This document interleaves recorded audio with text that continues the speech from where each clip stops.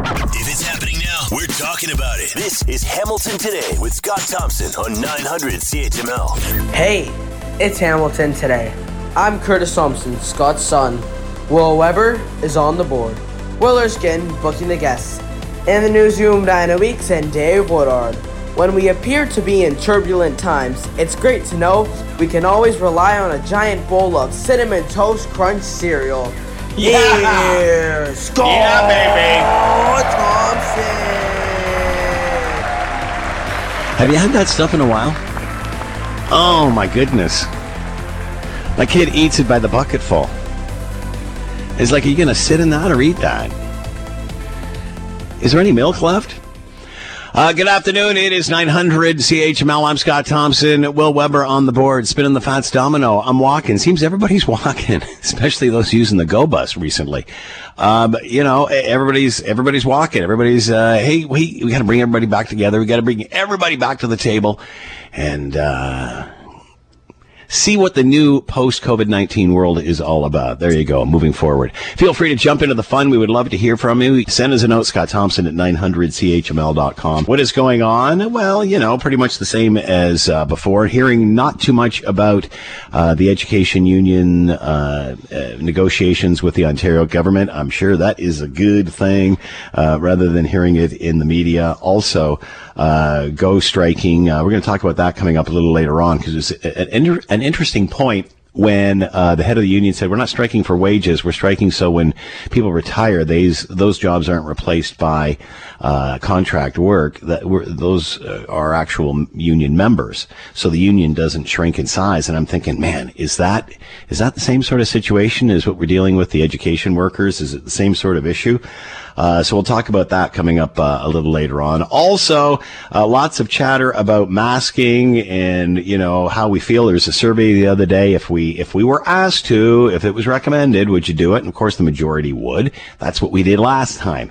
If you're asked to do it. But we're being asked to do it this time, not because there's a deadly disease or a deadly virus or a spreading variant or anything like that. It's because it's the normal flu that has come along in a world after 2.5 years of masking, and immunity is down.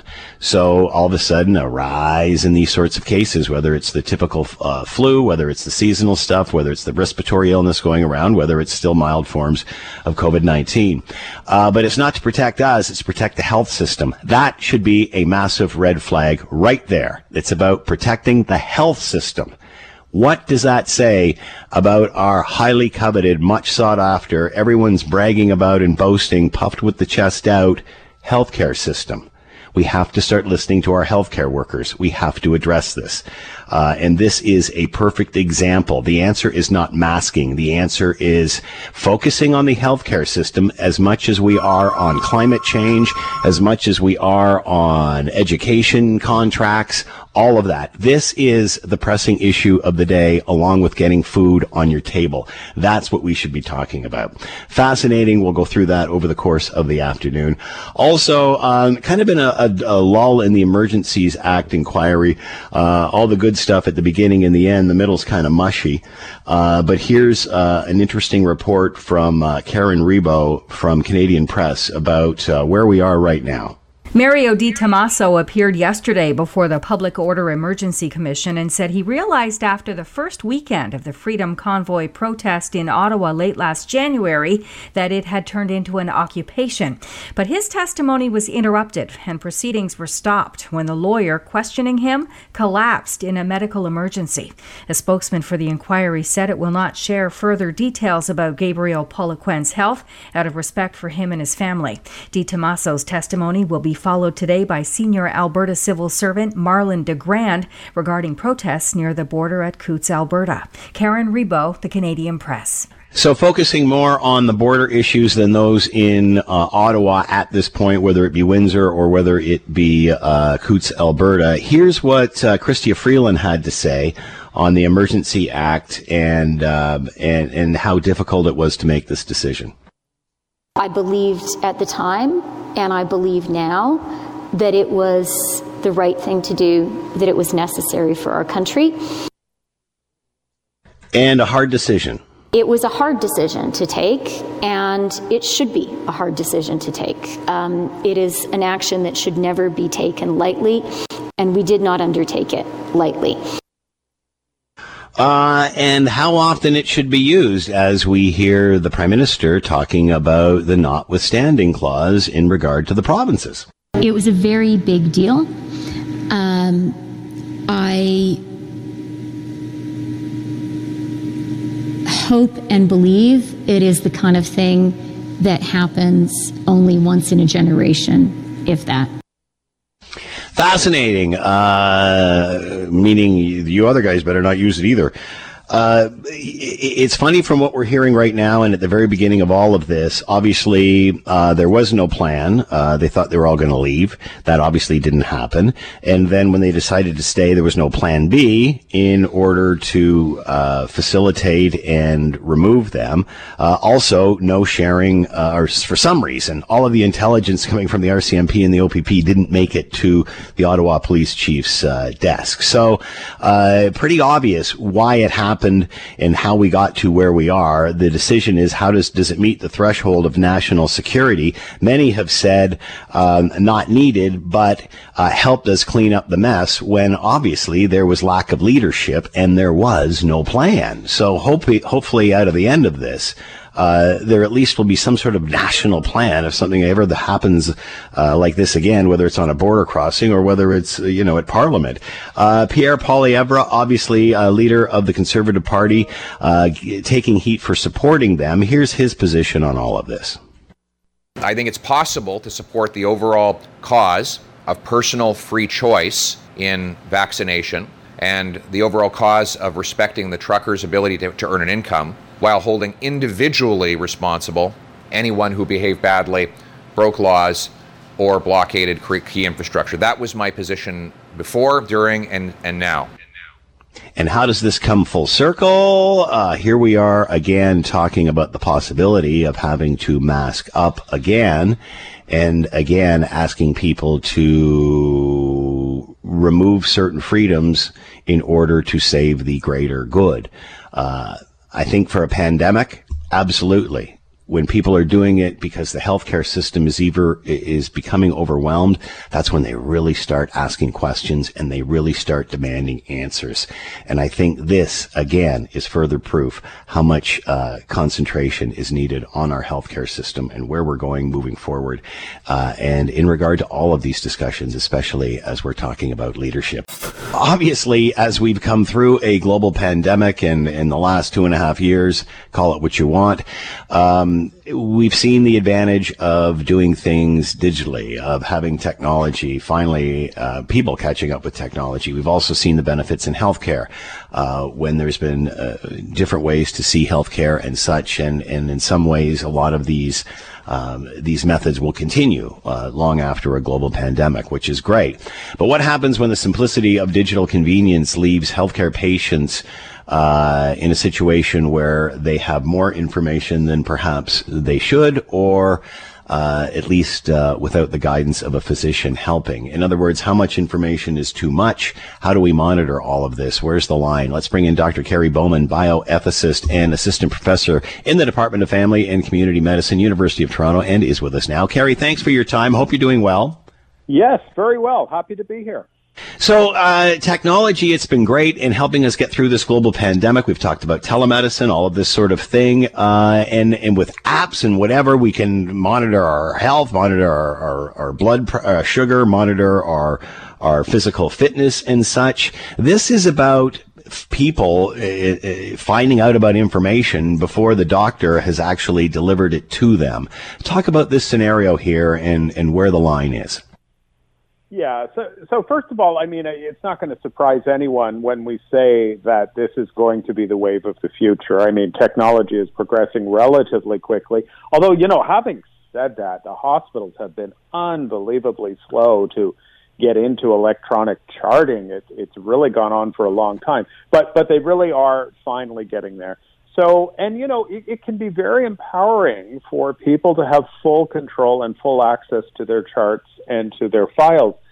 But here's the thing. Information really has to be reviewed in the context of what it means medically. And I don't just mean the definition of what your illness is, but it's the context of that illness with you. What is the standard of care, which essentially means what are the treatment parameters, what are the treatment options, what's the prognosis. And, some people are going to be a lot better in terms of fishing around for that online, but to just put it out there without regular support for people, I think could be very, very problematic because so much of it is context dependent.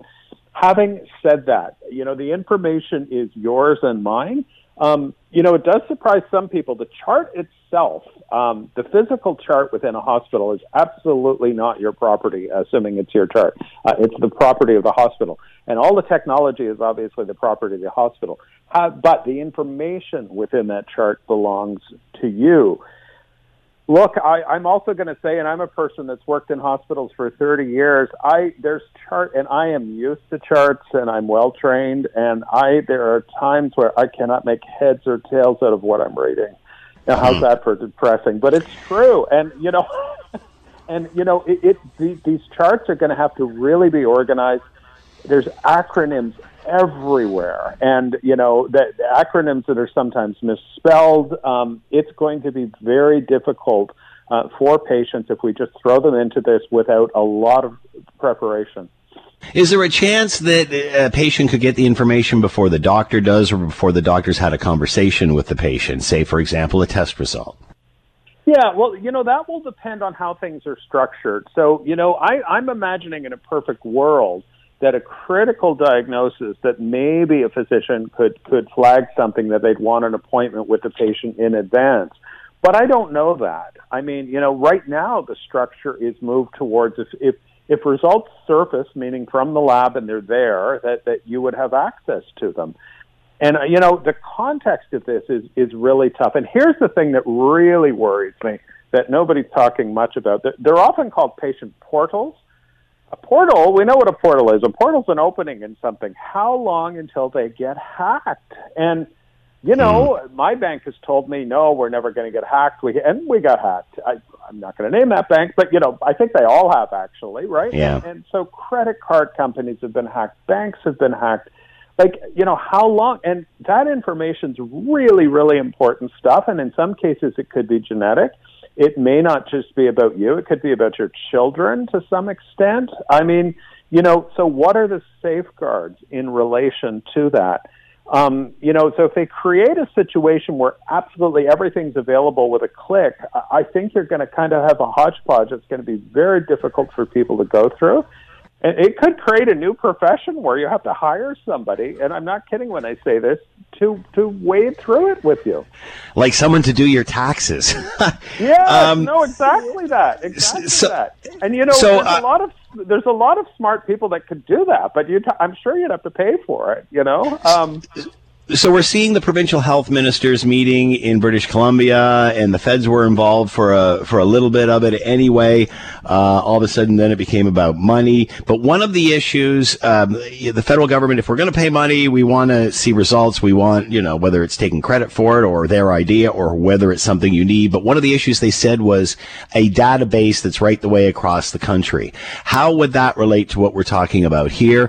Obviously, something like that is something that is needed. Is it on the top of the list? How would that help the system, having a database like that across the country? Yeah, a database across the country would help in a lot of ways because, there's the micro and the macro level. So you've got public health, and we all know that story after what we've just been through over the last couple of years.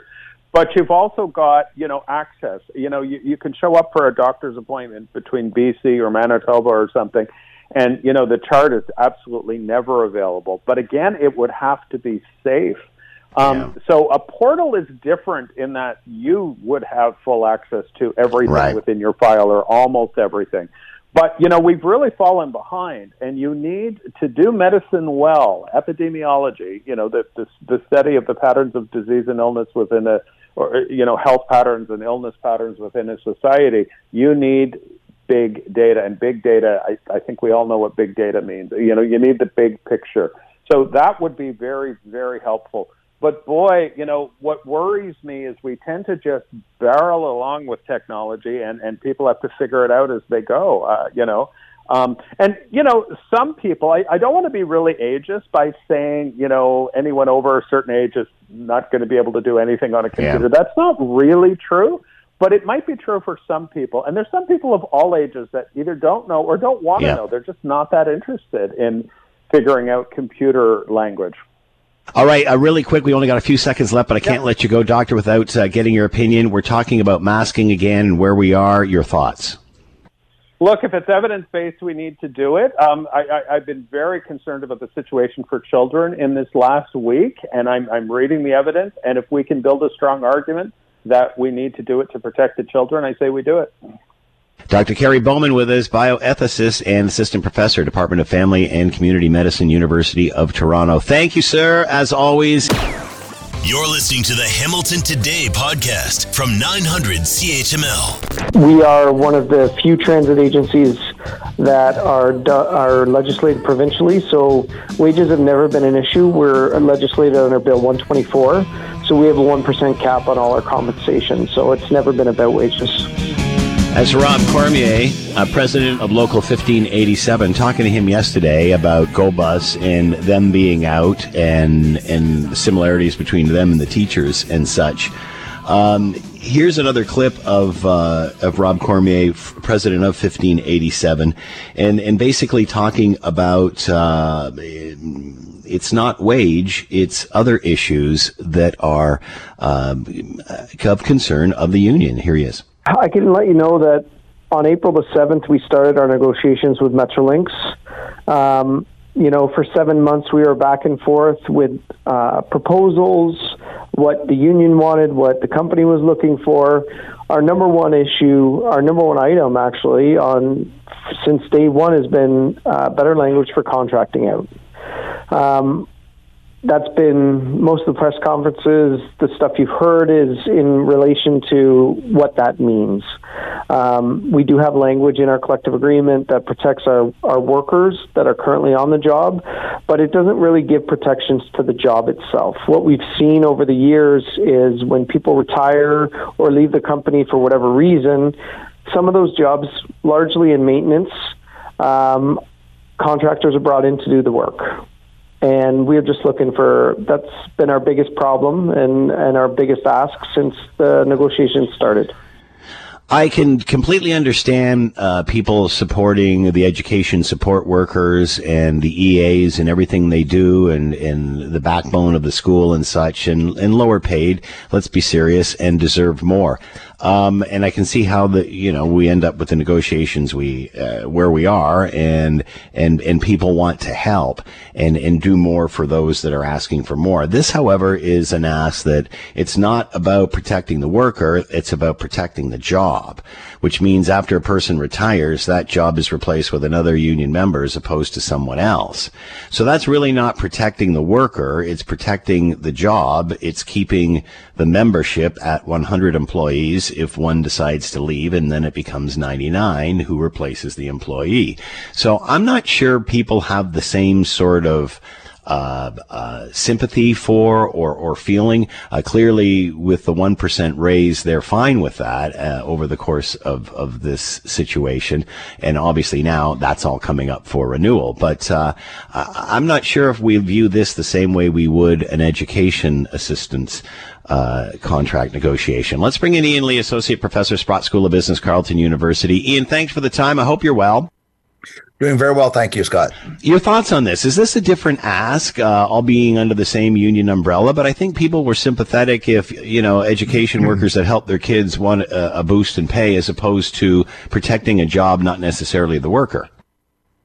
Well, that's my view. I'll explain why. I've been teaching strategy for 30-odd years, and one of the issues that comes up, there's many issues that come up in strategy. Strategy is about the management of a company. It could be Loblaws, it could be the Bank of Montreal, it could be Air Canada, it could be any organization.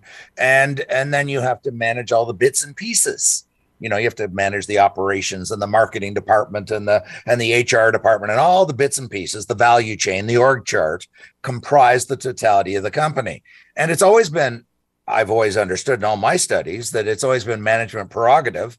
It's in the collective agreement where I work, and I am unionized, that things like outsourcing is a management prerogative. If we need extra part-time people to teach, they just go and hire them, whether I like it or not. I'm not talking about laying existing people off. We're not talking about that. We're talking in this instance, somebody retires. Somebody resigns, somebody passes away tragically because of an illness. Now there's a vacancy. There's no, to my knowledge, I'm not aware of that. So anyways, what I'm aware of or not is not the issue. I decided to do some research because I love doing research. So I went and looked up the mandate letter from the Ministry of Transportation Ontario, Minister Caroline Mulroney, apparently. In the mandate letter that went to the board, the chairperson of the board of directors of Metrolink. So I'm not going to read you the mandate letter. It's 7 pages long, but there was this one section in there. Anybody can Google this, by the way. It's section 7, ensuring safety. And it says, working with the ministry, that's the Ministry of Transportation, and Transport Canada on an inspection framework for the Metrolink's transit infrastructure. And then the other bullet that's critical, continuing to work with the ministry for the planning and changes to strengthen rail safety. Nowhere did it say that the union was responsible for rail safety or that it had co-responsibility. It's very clear from this mandate letter. It's between Metrolink and Ministry of Transportation and tangentially Transport Canada. So I thought that this was really, really fascinating. So then I went to the Metrolink annual report, the latest annual report. Anybody can Google this. Just Google it, Metrolink annual report 2021-2022, and go to page 17, everybody. And it says Metrolink works with the Canadian Standards Association to develop the Canadian method for risk evaluation and assessment for railroad systems. The CMREA introduces best practices, widely developed and implemented in Europe for making any changes to a railway system. And then they go on and talk about the Standards Council and how railroad safety is the mandate of the Metrolink. So again, what I'm suggesting here, Scott, is it's very clear that the management of Metrolink, which includes safety and hiring, is not the mandate. It's not within the mandate of the union, and so this is not about as you said, collective bargaining. I'm very familiar with collective bargaining.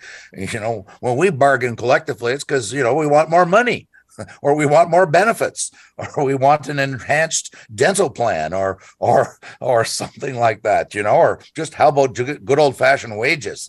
But it's most unusual, I think, to try to suggest that this is beyond the authority of Metrolinx to outsource.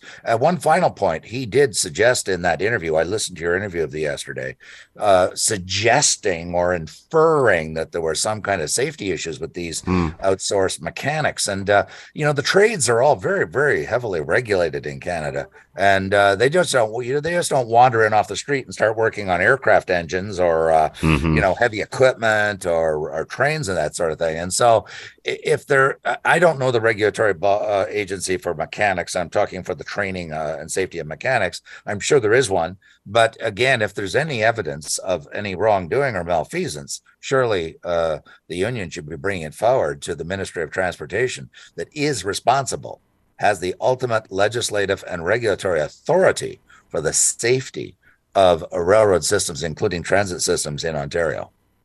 Thank you for clearing that up. Ian Lee with us, Associate Professor, Sprott School of Business, Carleton University, in regard to GoBus transit strike and reasons for it. Ian, as always, thanks so much. Be well. My pleasure. Thank you.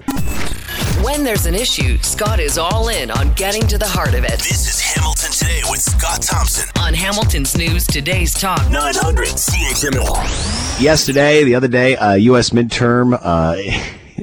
The one thing the one thing you got to give the U.S. credit for, they know how to do an election, or maybe not, in the sense that it just goes on and on and on. It starts years in advance, and then here we are. And then when they're over, they just don't seem to want to end.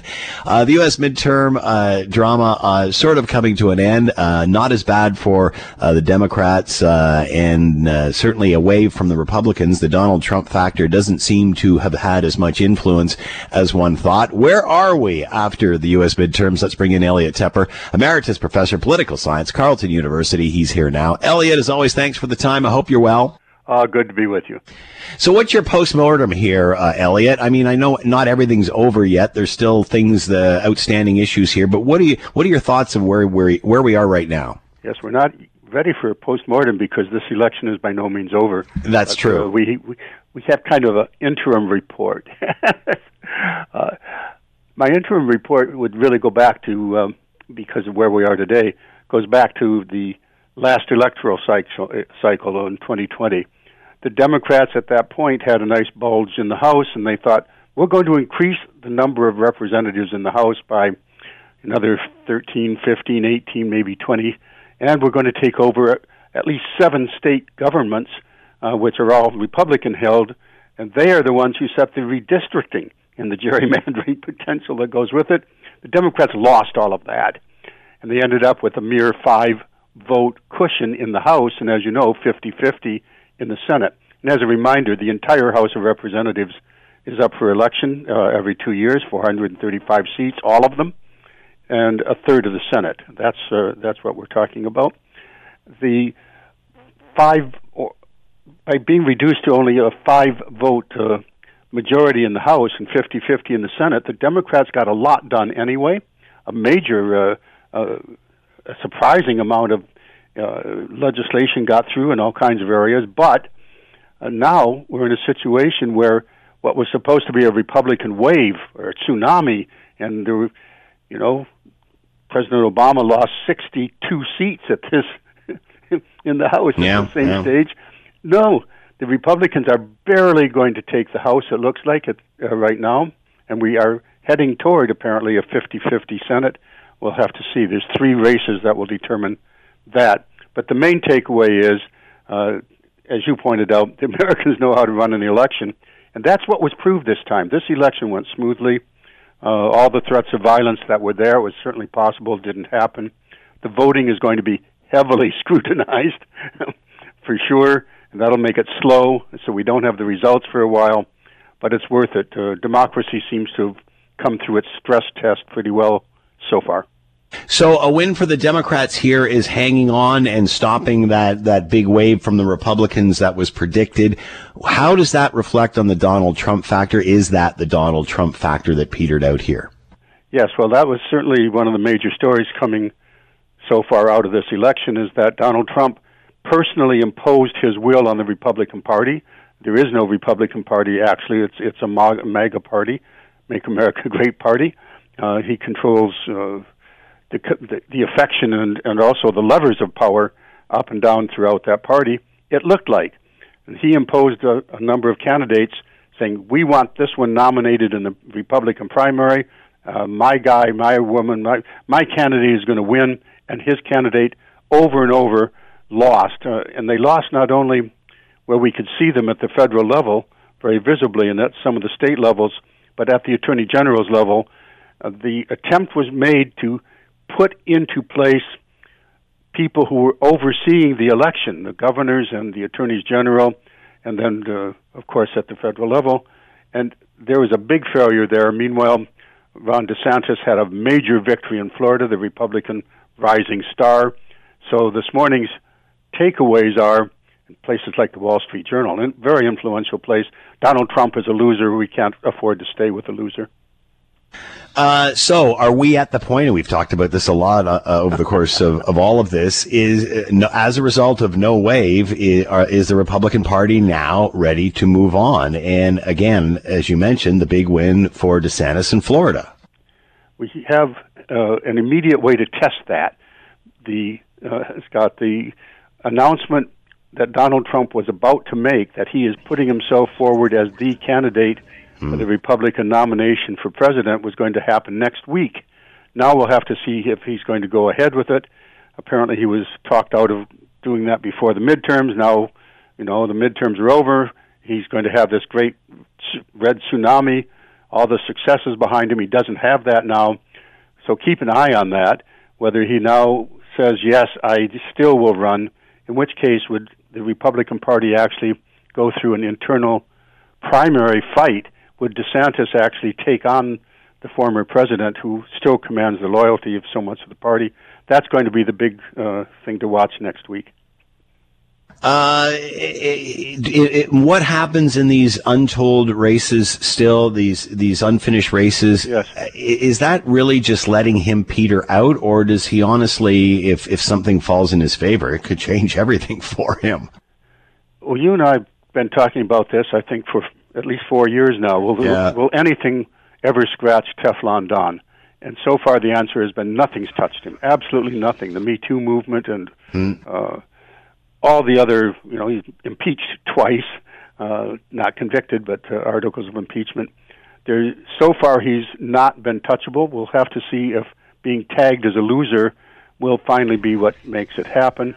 Clearly the abortion issue is not going to affect him. Herschel Walker's doing very well in Georgia into a runoff. In terms of who's going to dominate in the future, the very narrow victory for the Republicans, which is likely in the House, does give them all the subpoena power, all the committee chairs.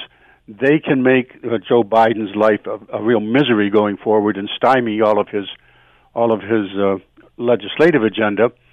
But we aren't sure that every Republican will go along with that, since America has clearly indicated in this election they're tired of the bombast and the drama. What they want now is, they want people who will govern. That's one of the takeaways you can make from this, that party centrist, people who went, and the Democrats finally got their act together to say, we actually have accomplishments that have helped you. They were able to demonstrate that, apparently, in the electoral process. I've been looking for it for the last 2 years. Yeah. So that people were saying, oh, what's he done for us? And, there was a lot, but the Democrats were very poor at communicating. They got better at it. So it's still a very divided country, but it's not one that at the moment is teetering on the brink of violence as a result of an election, and that's good news. Yeah, it seems to be simmering down a bit, just a bit. Elliot Tepper with us, Emeritus Professor of Political Science, Carleton University. Always fun, Elliot. Thanks for the time. Be well. Oh, you're very, very welcome. Always good to talk to you, Scott. Obviously, with Christmas and such, people want to travel, then going into January and February and all, and we know what it's been like in the last couple of years. Now, obviously, inflation is coming into play, and there's a recent survey from Ipsos talking about what our travel habits are. And yes, they are still those that, the too expensive inflation, whether it's that or COVID, still concerned about it. There's still a lot of people that want to travel. To get the sort of overview of all of this, Gregory Jack is with us, Vice President, Public Affairs Canada, Ipsos Public Affairs, and with us now. Greg, thanks for the time. I hope you're well. I'm good. How are you, Scott? I'm doing pretty good. So still a lot of us wanting to travel, certainly a segment that aren't ready yet, but are we going to see still a mad rush this holiday season, or do you think things are going to taper off a bit? I think Canadians do want to travel, like you said, but I think this travel season is going to be a bit of a split between those who are feeling ready and those who aren't, for a variety of reasons.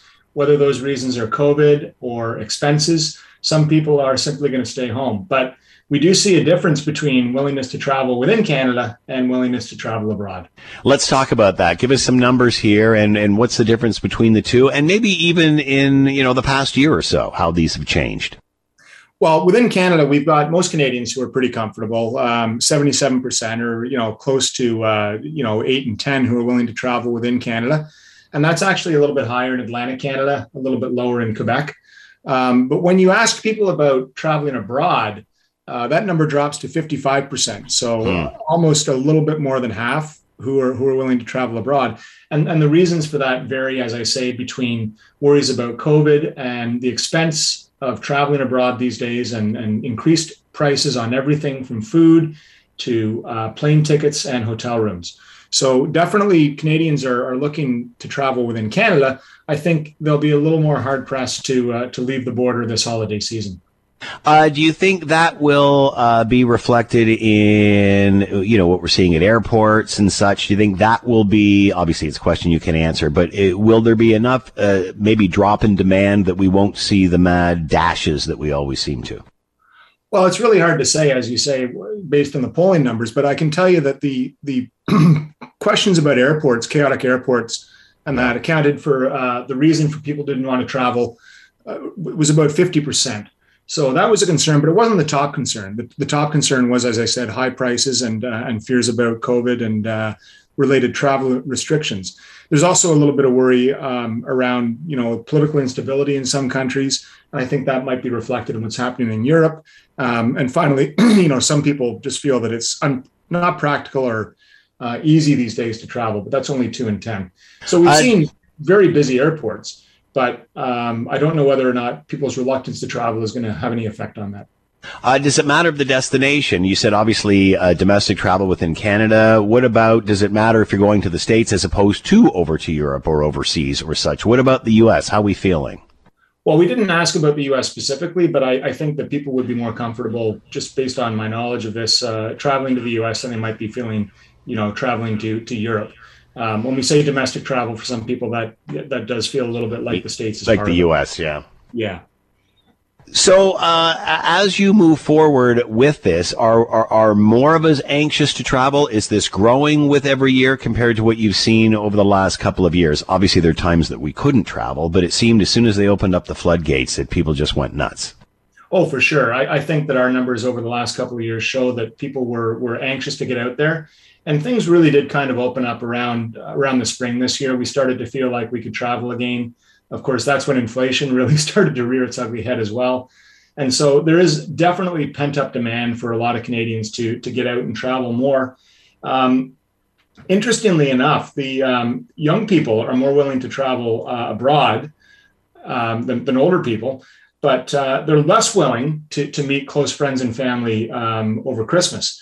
And so I think that part of that might be explained by the fact that the boomers, the older folks, just want to get out there and enjoy travel while they can, because they realize that they might not have as many chances to do it as they used to. Right. And we had this whole period where, like you say, you couldn't travel, and that was kind of unprecedented for all Canadians, especially in the last couple of years. Do you find as time moves on and inflation kicks in, because everybody wanted to get out, everybody wanted to travel, everybody wanted to help hospitality, and then you get out there and you realize, things are getting real expensive. So do you find that COVID is less of an issue and more expenses inflation now? I think it's probably split down the middle, although inflation and cost of living are definitely the number one issues on people's minds today. There is worry about healthcare. There's always worry about healthcare, but the concern around inflation is definitely real. At the same time, there is a segment of the population who might be vulnerable or, who might be observing what we see as an increase in cases right now, in addition to an increased flu season. That might explain some of the reluctance to go abroad. Because if you remember when COVID started, if you were abroad, you were kind of stuck if you couldn't get back. It feels safer to travel within Canada, but certainly the concern over the cost of things is really driving a lot of people. And interestingly enough, it's the older folks, the baby boomers, the ones who want to get out and travel abroad more, who are more worried about the cost as well. Perhaps because some of them are on fixed incomes. I don't know. Gregory Jack, Vice President, Public Affairs, Ipsos Public Affairs Canada, talking about inflation and the travel season, how the two are interwound. Greg, as always, thanks for the time. Be well. Thank you, Scott. Have a great afternoon. You're listening to the Hamilton Today podcast from 900 CHML. I think it's possible to support the overall cause of personal free choice in vaccination and the overall cause of respecting the trucker's ability to earn an income while holding individually responsible anyone who behaved badly, broke laws, or blockaded key infrastructure. That was my position before, during, and now.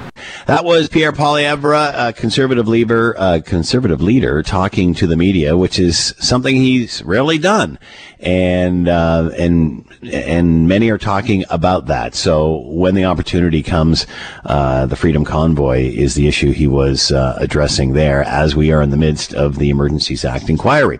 All right, to talk about all of this, let's bring in Tim Powers, Chairman, Summa Strategies, Managing Director, Abacus Data, and with us now. Tim, thank you for the time. I hope you're doing well. Oh, I'm always doing well, Scott, when I'm talking to you and the people of Hamilton. How's that for pandering today?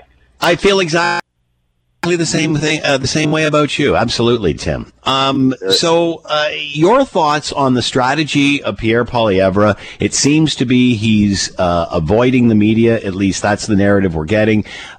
He's not certainly in everybody's face the way that perhaps during a campaign or that sort of thing. Your thoughts on his strategy and his approach to the mainstream media?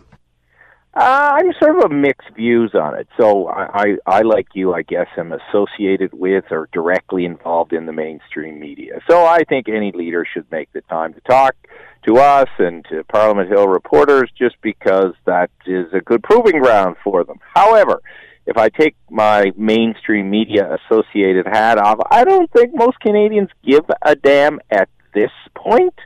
I don't think they're overly fussed that Poilievre is doing what he's doing. He's taken a more direct approach to communicating with people. The downside of that, of course, is there's no filter. Ask and probe him challenges. I don't think it's hurting him politically. At a certain point it may, but I think right now he is taking some delight, Scott, in irritating particularly the federal parliamentary press gallery by demonstrating from his behavior that they're not as important to him as they would like themselves to be. How does the media respond to that? Yeah, so Poilievre's playing a bit of a game with them. You can't look too self-interested and self-absorbed about it all, and that's a bit of a challenge. Look, my friends who work for the CBC, CTV, Globe and Mail, Toronto Star, they're all good people, and they're trying to do their jobs. But they, if they whine too much and complain too much, they fall into the Poilievre trap, which is to say, look, just the self-interested media. Things have changed a little bit. And Stephen Harper, if you remember, initially wasn't fond of doing things with the mainstream media, but 15 years ago, when he was Prime Minister in 2006, when he first got elected, it was more important to do that because they had the power of aggregation. What Poilievre has demonstrated, at least through his leadership race, is he can get the message out through his YouTube channel and elsewhere without the aggregation and, in his case, aggravation factor that he sees in the mainstream media. It seems that it's making a point that if he does not come out and do the traditional things that politicians are supposed to do, that they're making a point of highlighting that as if he is hiding something. Is he necessarily hiding something by not addressing them? Again, I guess it depends on where the audience is gathering, right? I think we learned through Poilievre's leadership campaign, he found an audience that is happily off the mainstream. That may present problems for him later on. Certainly, he took a lot of criticism this week for hiring a communications director for the Conservative Party who cheerleaded the convoy and put out her own videos around all of that, but he's not backing down on that. Look, I think over time, he's going to have to improve the relationship with the press because there's still enough Canadians who vote and pay attention to what the mainstream media says that they can influence the outcome of an election. But this is a classic game. In academic terms, they call it agenda setting. Poilievre's trying to set the agenda forcefully about the terms he's prepared to play on, and the media are pushing back. We'll see who in the end wins. Probably won't know that until the election. And then I'm guessing we'll make it look like, well, I don't understand what the problem is. I'm not the prime minister. What do you ask me a question? I'll give you the answer.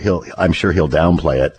What about the image of being the convoy supporter? How does he, we remember the early stages of this and other conservative members. How does he, with what he just said and with the clip we played, does that address this? Does he need to further explain himself on that? Yeah, he's going to have to. Look, so much is going to depend on what the, Justice Rouleau, the head of this inquiry, finds, and what more we hear about it. I don't think he necessarily wants Canadians to see him associated with the cavalcade of characters that spoke on behalf of what the convoy last week, though some think they did fine. I have a different view. He's still not free and clear of that, and certainly he's going to be presented as the main cheerleader of the convoy by the Liberals and the New Democrats and other opponents when more forceful political campaigning starts to happen. How should the media handle the fact that he's not necessarily making himself available? Does the media learn from this? Is there anything to be learned? I think they just got to try to tell stories without getting called. If it's constantly a game of Pierre Poilievre not being available and that's all they write about, they look like they're whiny. They have to find ways to tell stories about the Conservative Party and its leader without the access without access to him.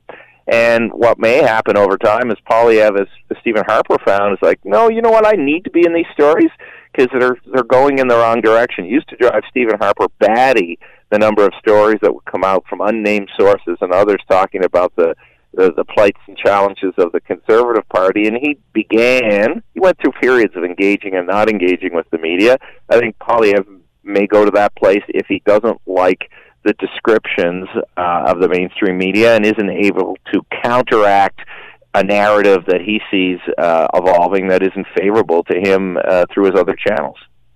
Could it be that he just doesn't want to give them bait, but then again, if you don't speak, they write the narrative for you?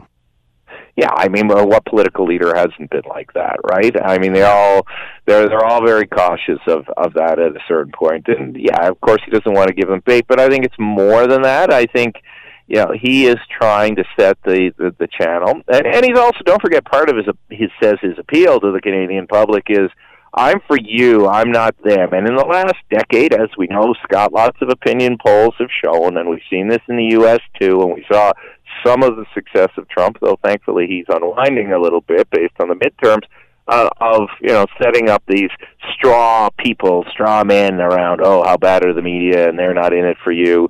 And Poilievre's still playing that game, and will probably play that game as long as he thinks there's an advantage in it.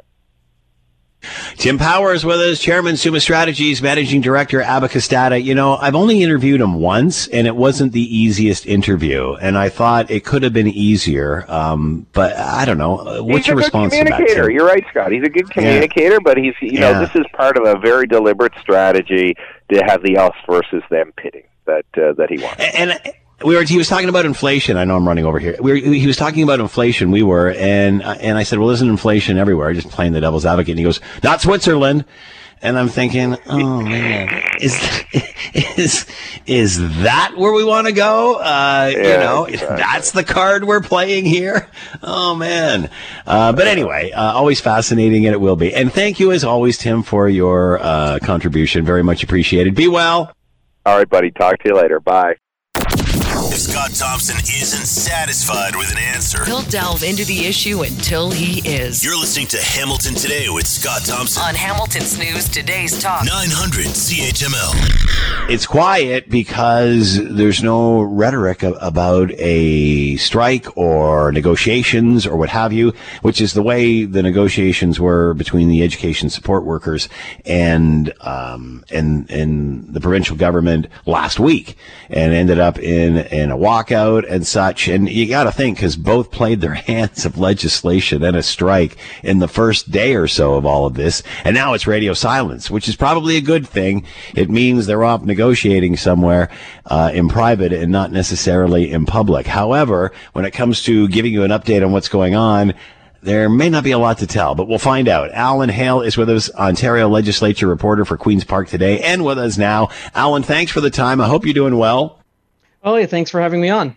So even when this was strike was over, there was sort of arguments about, well, wait a sec, the legislature should be called back right away, and let's deal with it, blah, blah, blah. And then finally silence came over everybody, and I guess that's a good thing. Does this mean that their heads down and they're negotiating? I would think so. I mean, you're absolutely right. This whole negotiations have for months been carried out in the public eye, which is usually a big no-no for labor negotiations. Usually, they often call it negotiating in the media, which is usually very, very frowned upon. It's all very, very secretive most of the time, but not this time. It has been a play-by-play pretty much since June, I believe. And honestly, at times it seemed like a slow motion train wreck. That eventually crashed. I guess last week, and now, we've had radio silence, and it's like a radio silence that the union, at least, is very keen on actually enforcing. They put out a statement today saying that the press conferences that Premier Doug Ford has had for most of this week, which is kind of a big change of pace for him, he should stop, and he should stop mentioning what's going on at these negotiations. And they have a mediator who is also saying the same thing, and apparently telling the premier that he'll have his neck if he keeps talking about what the deals are. So it sounds like things are quieting down. They're actually at the negotiating table, and hopefully we'll get a deal before not too long. So, Eddie, have you heard anything coming out from behind closed doors of what is going on? We understand that the provincial government has upped their offer, and that they want to concentrate on the employees on the lower end of the union and such. I believe the union responded with, we're not into a two-tier deal. It's the same for everybody right across the board. Do we have anything more to add to any of that? Is that pretty much where the information stopped coming out? Unfortunately, that is kind of where we're at. I think it's worth sort of unpacking what they're doing with this whole trying to focus on the lower earning education workers, because throughout these entire negotiations in the media, the QP has argued that these are the lowest paid people in the education system. That's many of them are using food banks, and it's been the biggest criticism. And the government, in all of the offers we've seen come public, has always had this split offer where they give people who are making lower than $43,000 a year a bigger increase than the people who make above that. And as you mentioned, QP is not in favor of that. They want a flat right across the board increase of $3.25 an hour, which what they did. That was their original position. Right. But I think what the government is more concerned about here is that they want to send a message to the other education unions, the teachers more specifically, that even if they're trying to lay the groundwork here, that if they do give the education workers a raise, a significant raise, which seems like that's the way things are going, that they cannot expect the same thing. And that has kind of been their entire justification for playing hardball with the union, is that if they give them a big raise like they're asking for, which some of these people might really, really need, that they're going to have to give it to everybody. It sets a precedence, That is they're trying to make sure that doesn't happen. What I don't understand, and I've asked the union reps about this, is, how can you have an education assistant who helps the teacher, who helps special needs kids?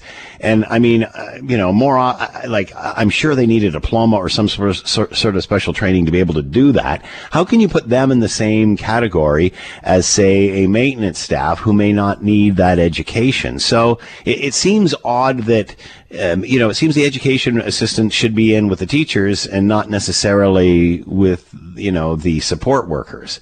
And it seems odd that, that way you have this wide range of skill that really isn't similar. Yeah, it is an interesting point. I'm sure there's some interesting union history going on there, because it does seem like I think it's a numbers thing, a catch-all sort of, exactly. aren't they? Yeah, and again, it's, where the representation is, where the offices are, they can represent. But yeah, it's something really odd that an education assistant is sort of grouped into this category. All right, we're out of time. Alan Hale with us, Ontario legislative reporter for Queen's Park Today. Alan, as always, thanks for the time. Be well. All right, thank you so much. You're listening to the Hamilton Today podcast from 900 CHML. It was a very big deal. I hope and believe it is the kind of thing that happens only once in a generation, if that. So once we've done it, I don't think anybody else should be doing it. That's Chrystia Freeland, Deputy Prime Minister. Emergency Act inquiry is continuing. The focus has shifted to, obviously, the borders, Coutts, Alberta, Windsor, Ontario, and such. Let's bring in Phil Gursky, President, Borealis Threat and Risk Consulting, Distinguished Fellow at the University of Ottawa's National Security Program, and former analyst with CSIS and Here Now. Phil, thank you for the time. I hope you're well. I am. Well, I like Coutts Paradise better, Scott. Yeah, really. We have a great place around here called Coutts Paradise. So everybody locally will know exactly what we mean, but no convoy there or disruption, thank goodness. All right, so we remember at the very beginning of this, and it was pretty dramatic in the testimony of the former police chief of Ottawa and such, and we learned that, that we thought it was going to come and go. There really wasn't a plan B if it stayed, and there was some problems with intelligence getting to where it needed to be and the people it needed to be. And that's sort of the narrative that this has taken. Are we learning anything more, anything different as we broaden this and go out to the other borders and such, or the borders, and how that was all handled? Where is it now? How does that change the discussion? I don't think it changes the discussion at all, Scott. I think we're getting more of the same difficulties in sharing information and sharing intelligence. The same discussion about maybe jurisdiction between, the RCMP as the federal police force, local police forces. It's just going to show that I think, the three main sites, which were Ottawa, Windsor, and Coutts, Alberta, appear to have been handled with difficulty. And that led to inaction in some cases. And this is what the government seems to be using to justify the Emergencies Act, which I'm still not seeing anything to date. Now, it could change. We have a few weeks left, I believe. But nothing to date suggests to me that there's any authorization or need for such a draconian piece of legislation to have been used back in February. And they were saying that the Windsor border was actually open before the Emergency Act was declared. So, and I believe I've said this to you before, but is this more about it was, because many have said it wasn't needed, but it was a good tool to have in some form of another. Does that mean that in lack of a plan, or because there was lack of a plan, because there was a lack of leadership, this really helped us to centralize and mobilize, but not necessarily meeting the bar of a threat to national security?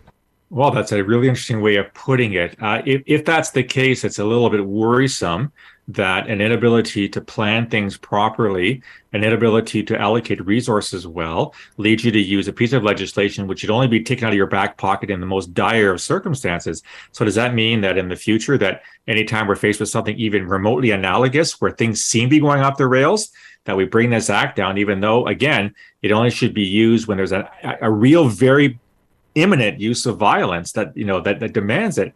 I hope that's not the case. I hope that if there's a lesson to be learned from this inquiry, is that we don't use this legislation willy-nilly, that there has to be absolutely primordial intelligence or information that says if we don't use this, people are going to die. And that was certainly not the case. Even in Coutts, where they found the weapons, I'll make a slight exception for Coutts because they did find weapons. Whether the weapons were intended to be used, that's a whole other issue. I don't have access to the intelligence. But I'm hoping we don't use this as an easy excuse to justify future decisions to invoke the Emergencies Act. And I've suggested this before, simply because there seem to be these different various police services and nobody in one central command. So the Emergencies Act will give us some sort of organization, some sort of central authority, and that will override what the Ottawa police chief has done. Because that's really what I'm seeing, is that it was brought in because there was no plan. Things were falling apart. It was obviously after 3 weeks getting way out of hand, and something needed to be done. This was brought in to bring everybody under one umbrella and get everybody marching in the same direction due to lack of a plan and leadership. Does that Is that accurate in any way? Is there any viability or any accuracy there? It's hard to tell, Scott, what the government was thinking at the time. I would say that if we're having a tough time coordinating a law enforcement agencies, and let's face it, here in Canada, we do have the 3 or actually 4 levels of law enforcement. You have municipal, you have provincial in Ontario and Quebec, you have federal, and then you have Indigenous policing as well.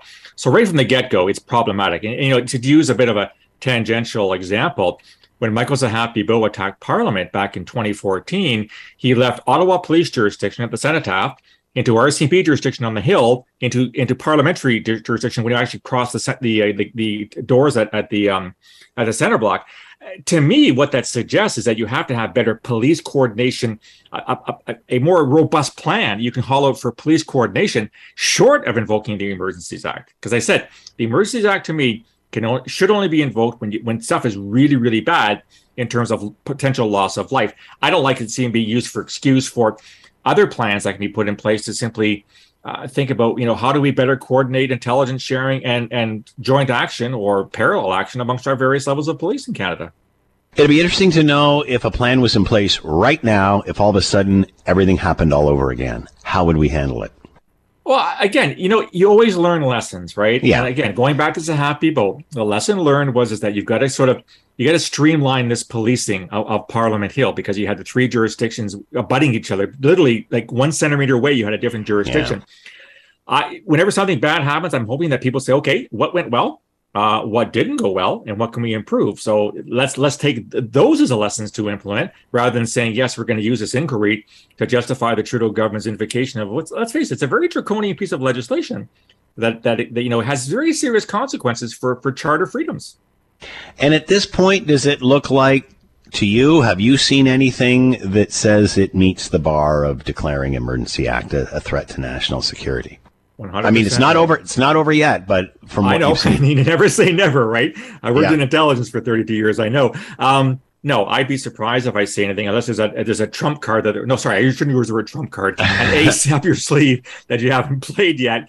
I hope it's not the trump card, but I would be surprised at that. I don't see that happening. And the mayor of Coutts said these guys were domestic terrorists. Look, these guys were many things in January and February. They were not domestic terrorists. And when you start throwing the T word around, people say, oh, well, if they're terrorists, ergo, you have to invoke the Emergencies Act. Well, A, they weren't terrorists. B, there was no real serious threat of violence from what I saw. And ergo, that the act is not warranted. So we're going to see, Scott, I guess, in the remaining days, if this bombshell of information falls on the second to last day or at the 11th hour, I'd be surprised if it did. So my verdict right now, I'm, not casting a verdict yet, but so far I'm leaning very heavily against that this was not justified in use. Phil Gurski with us, president of Borealis Threat and Risk Consulting, distinguished fellow at the University of Ottawa's National Security Program, former CSIS analyst. As always, Phil, thanks so much for the time. Be well. You too, sir. Take care. We're told behind the scenes that Trump started fuming. This is a word we've used a lot in our coverage with former President Trump, that he's fuming, that he's mad about the results, that he's mad about something, he's mad about what a certain aide has done. But look, this was different in the sense that the aides didn't want to be around him. They knew that this was going very poorly. And of course, this was a night they expected a big red wave, one that they didn't get. One Trump advisor told me, quote, "This is a sinking ship." Will he decide not to run? Maybe. But at the same time, other people I've talked to say, look, he's been doing this for almost 2 years now. We're talking about this big announcement of a run, but the reality is that ever since he left the White House, he's been holding these rallies, acting as a candidate. He's just too far, as some people say, his advisors, he's too far down the road to back out now. Obviously, the midterms behind the U.S., sort of, the ones they got the results for anyway. And it seems the Democrats have held on a little stronger than they thought they would. And the Republican wave, which was obviously being fueled by Donald Trump, didn't mount to as much as everyone thought. Where does that leave things now, especially when Donald Trump was teasing everybody just a few days ago that a big announcement was coming next week? Now it looks like that has been pushed off for whatever reason. Let's ask Brian J. Cram, political analyst for CNN, White House reporter, columnist for Salon.com, the Washington Diplomat, and host of Just Ask the Question podcast, and author of the new book, Free the Press, The Death of American Journalism and How to Revive It. Brian, how are you today? Doing pretty good, Scott. How you doing? So far, so good. So we were joking prior to the midterms that Donald Trump was teasing. I'm kind of maybe sort of thinking of running and such. Now it seems that that initial announcement, which was supposed to come next week, has been pushed off. How does what happened in the midterms change the trajectory of Donald Trump, or does it? Well, the trajectory is the same. He's just aimed the weapon at his own head. That's look, putting it off. If he was going to announce next week and he's putting it off, good, Mazel Tov. It probably needed to be done. The simple fact of the matter is, I still don't believe that Donald Trump will ever run for president. I don't think he'll be on the ballot in 2024. I'll put it that way. Maybe he'll run for 6 weeks. He'll quit. Maybe he won't run. I don't know. It's all a grift. But at the end of the day, he doesn't want to go back into the White House any more than anybody wants him in the White House. He just wants your money, folks, and he's going to do whatever he can to get it. And so listen up and send him his $45. He's still sending out letters today, emails to his supporters saying, hey, sign up for this raffle, just $45. And if you win it, you'll be the first person to meet me at my important, announcement whenever it comes. Nobody ever gets to meet him. Nobody ever gets, who knows who puts in for the money. It's just a grift. Everything a man does.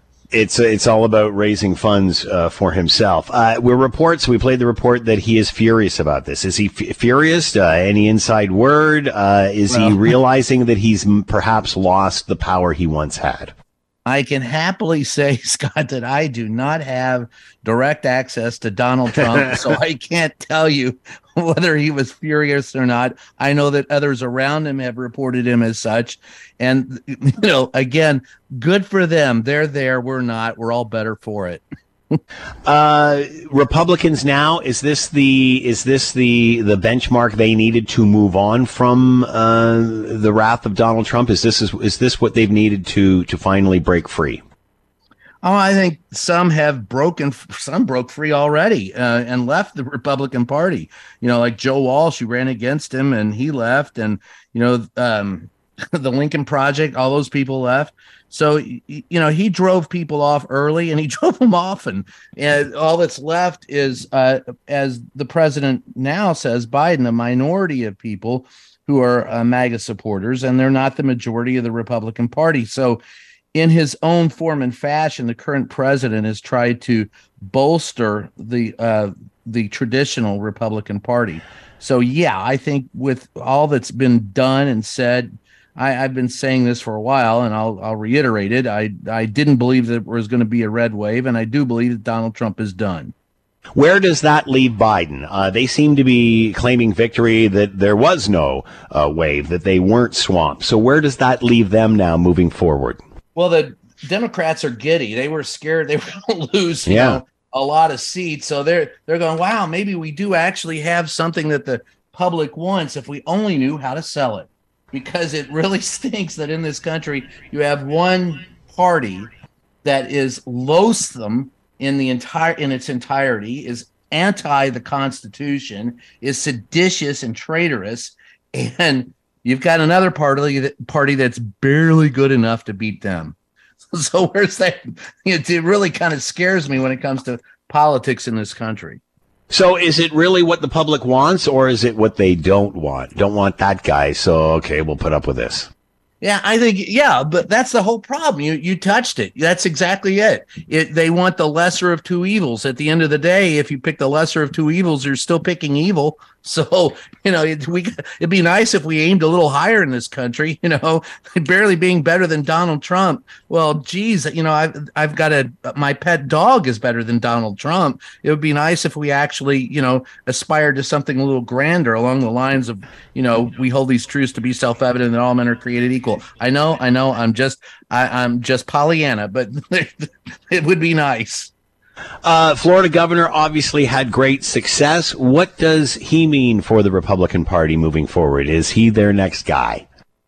He's competent fascism. Yeah, he probably will be the next guy, or wants to be, but I think Adam Kinzinger and Liz Cheney will have something to say about that. I think Ron DeSantis, the president, said in his press conference yesterday there would be nothing funner than watching Donald Trump and Ron DeSantis beat each other up, it would be entertaining.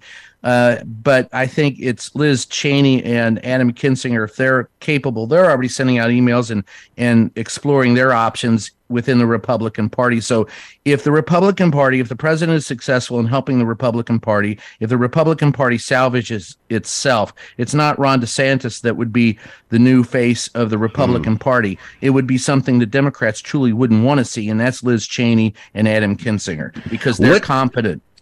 What do you think Liz Cheney's chances are? Well, she could win a general election, but she could never get out of the Republican Party to be the representative of the Republican Party. Interesting point. Biden, many thought that he wouldn't finish his first term here, and that the VP would take over, yet he seems set on running again. Well, there's only two ways that would happen. One is if he had passed or if he had resigned.